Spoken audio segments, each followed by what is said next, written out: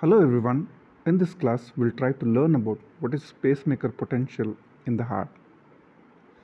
The learning objectives would be to draw and label diagram of fast and slow response action potential and give their ionic basis and give the ionic basis of pacemaker potential, explain the effect of sympathetic and vagal stimulation on pacemaker potential.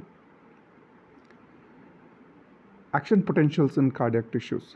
Slow response action potential, which occurs in the nodal tissues, that is in SA node and AV nodes. Fast response action potential that occurs in the atrial and ventricular muscles and Purkinje's fibers. Fast response action potential, it has got 5 phases from phase 0 to 04. In phase 0, this is the phase of rapid depolarization and overshoot. As the membrane potential reaches threshold, rapid depolarization occurs due to rapid entry of sodium ions. In fact, immediately above the threshold level of the membrane potential, sodium channels that were activated initially activate other sodium channels, and hence it is called as autoactivation of sodium channels that results in manifold opening of the channels. Phase 1 is the phase of initial rapid repolarization. In this phase, partial repolarization is due to closure of sodium channels, that is cessation of the sodium influx, and opening of the outward transient rectifying potassium channel that causes transient outflux of potassium, which is also going to contribute. So this potassium current is activated by depolarization and is rapidly inactivated. Phase 2 is known as a plateau phase, where as the action potential in this phase remains in a state of sustained depolarization.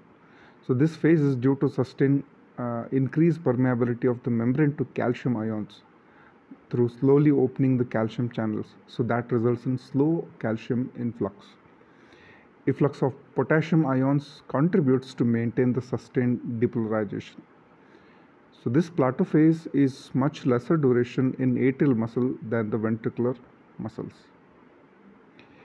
In phase 3, this is due to the phase of final repolarization. So this occurs due to the cessation of calcium influx and increased potassium efflux. So this phase is mainly due to the opening of outward delayed rectifying potassium channels, IKS. Phase 4 is the phase of restoration of membrane potential. The membrane permeability to potassium is restored towards the resting value. Opening of the inward rectifying potassium channels, IKR, contributes to maintain the restored membrane potential.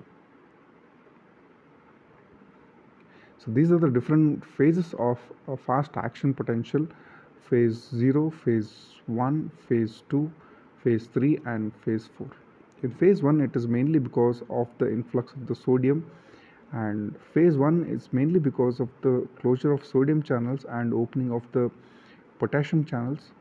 And phase 2, where is the plateau phase, it occurs mainly because of the influx of calcium and outflux of the potassium, where membrane potential remains for the plateau phase for some period. So then the potassium efflux continues, so that is going to lead to rapid repolarization again, and the phase 4 is mainly because of the delayed the closure of potassium ions. Slow response action potential, so which are mainly seen in the SA node. So it has different phases: phase 0, phase 3 and phase 4. It occurs due to the opening of the calcium channels. The depolarization is mainly due to the influx of calcium ions through the long-lasting calcium channels, that is L calcium channels. Therefore, depolarization wave rises slowly. Phase 3 is due to the closure of calcium channels and opening of the potassium channels, that is increased potassium efflux, and that is going to cause repolarization. And phase 4 is the phase of slow diastolic repolarization, and it is also called as prepotential, The early part of this phase is due to the closure of potassium ions, that is decreased potassium conductance. In the later part, it is mainly due to the opening of the transient calcium channels, that is T calcium channels.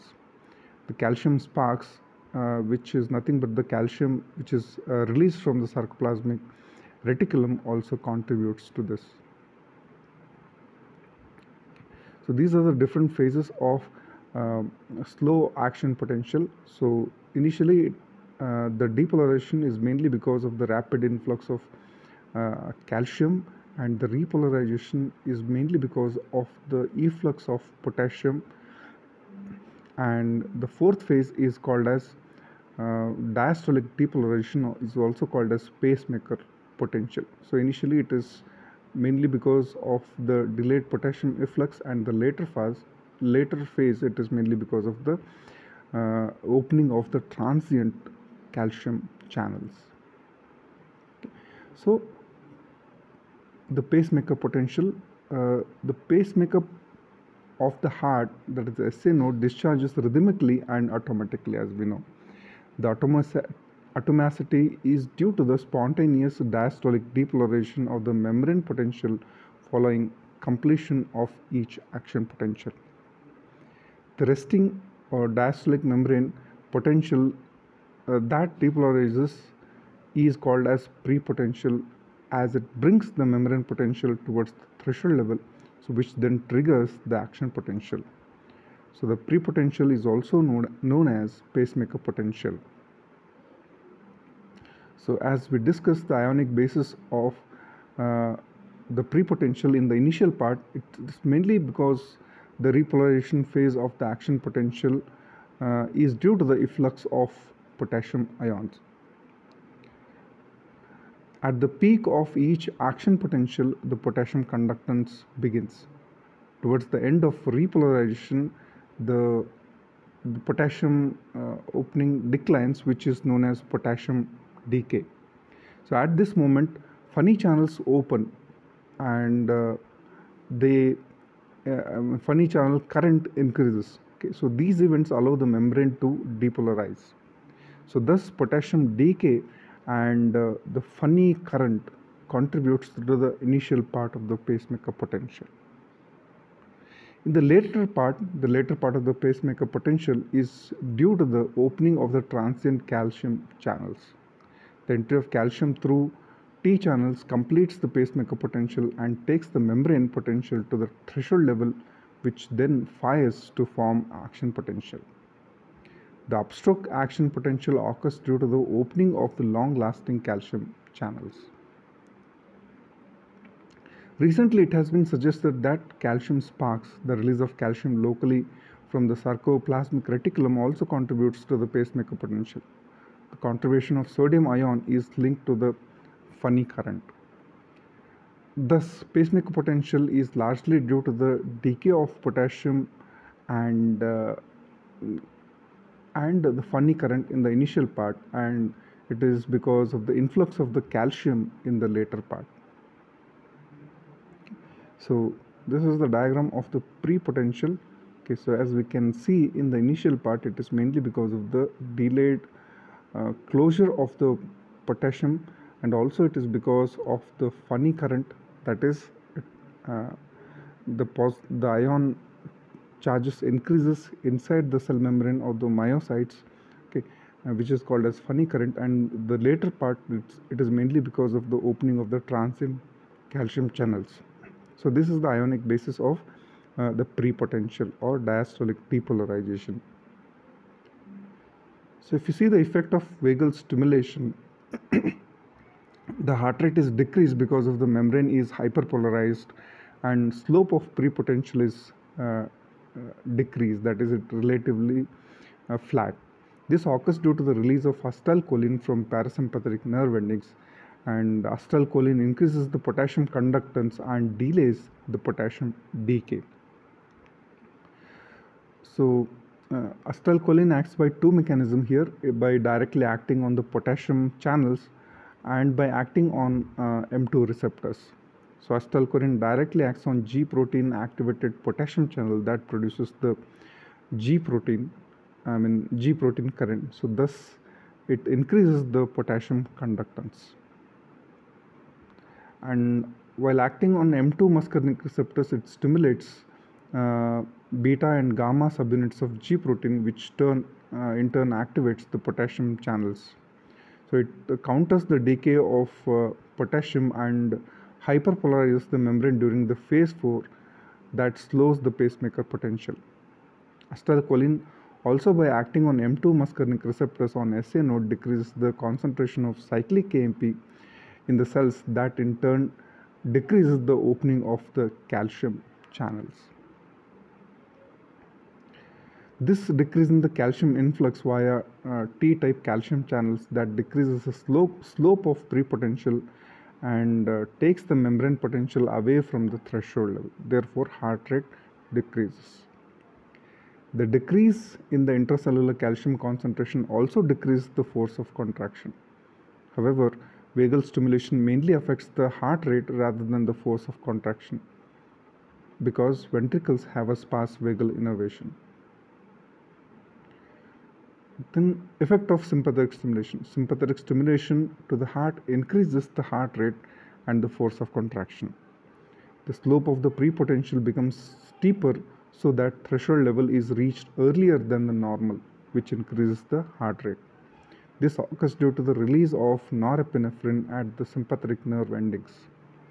Norepinephrine binds to beta-1 receptor, which increases the intracellular cyclic AMP, that in turn increases the opening of calcium channels and causes calcium influx.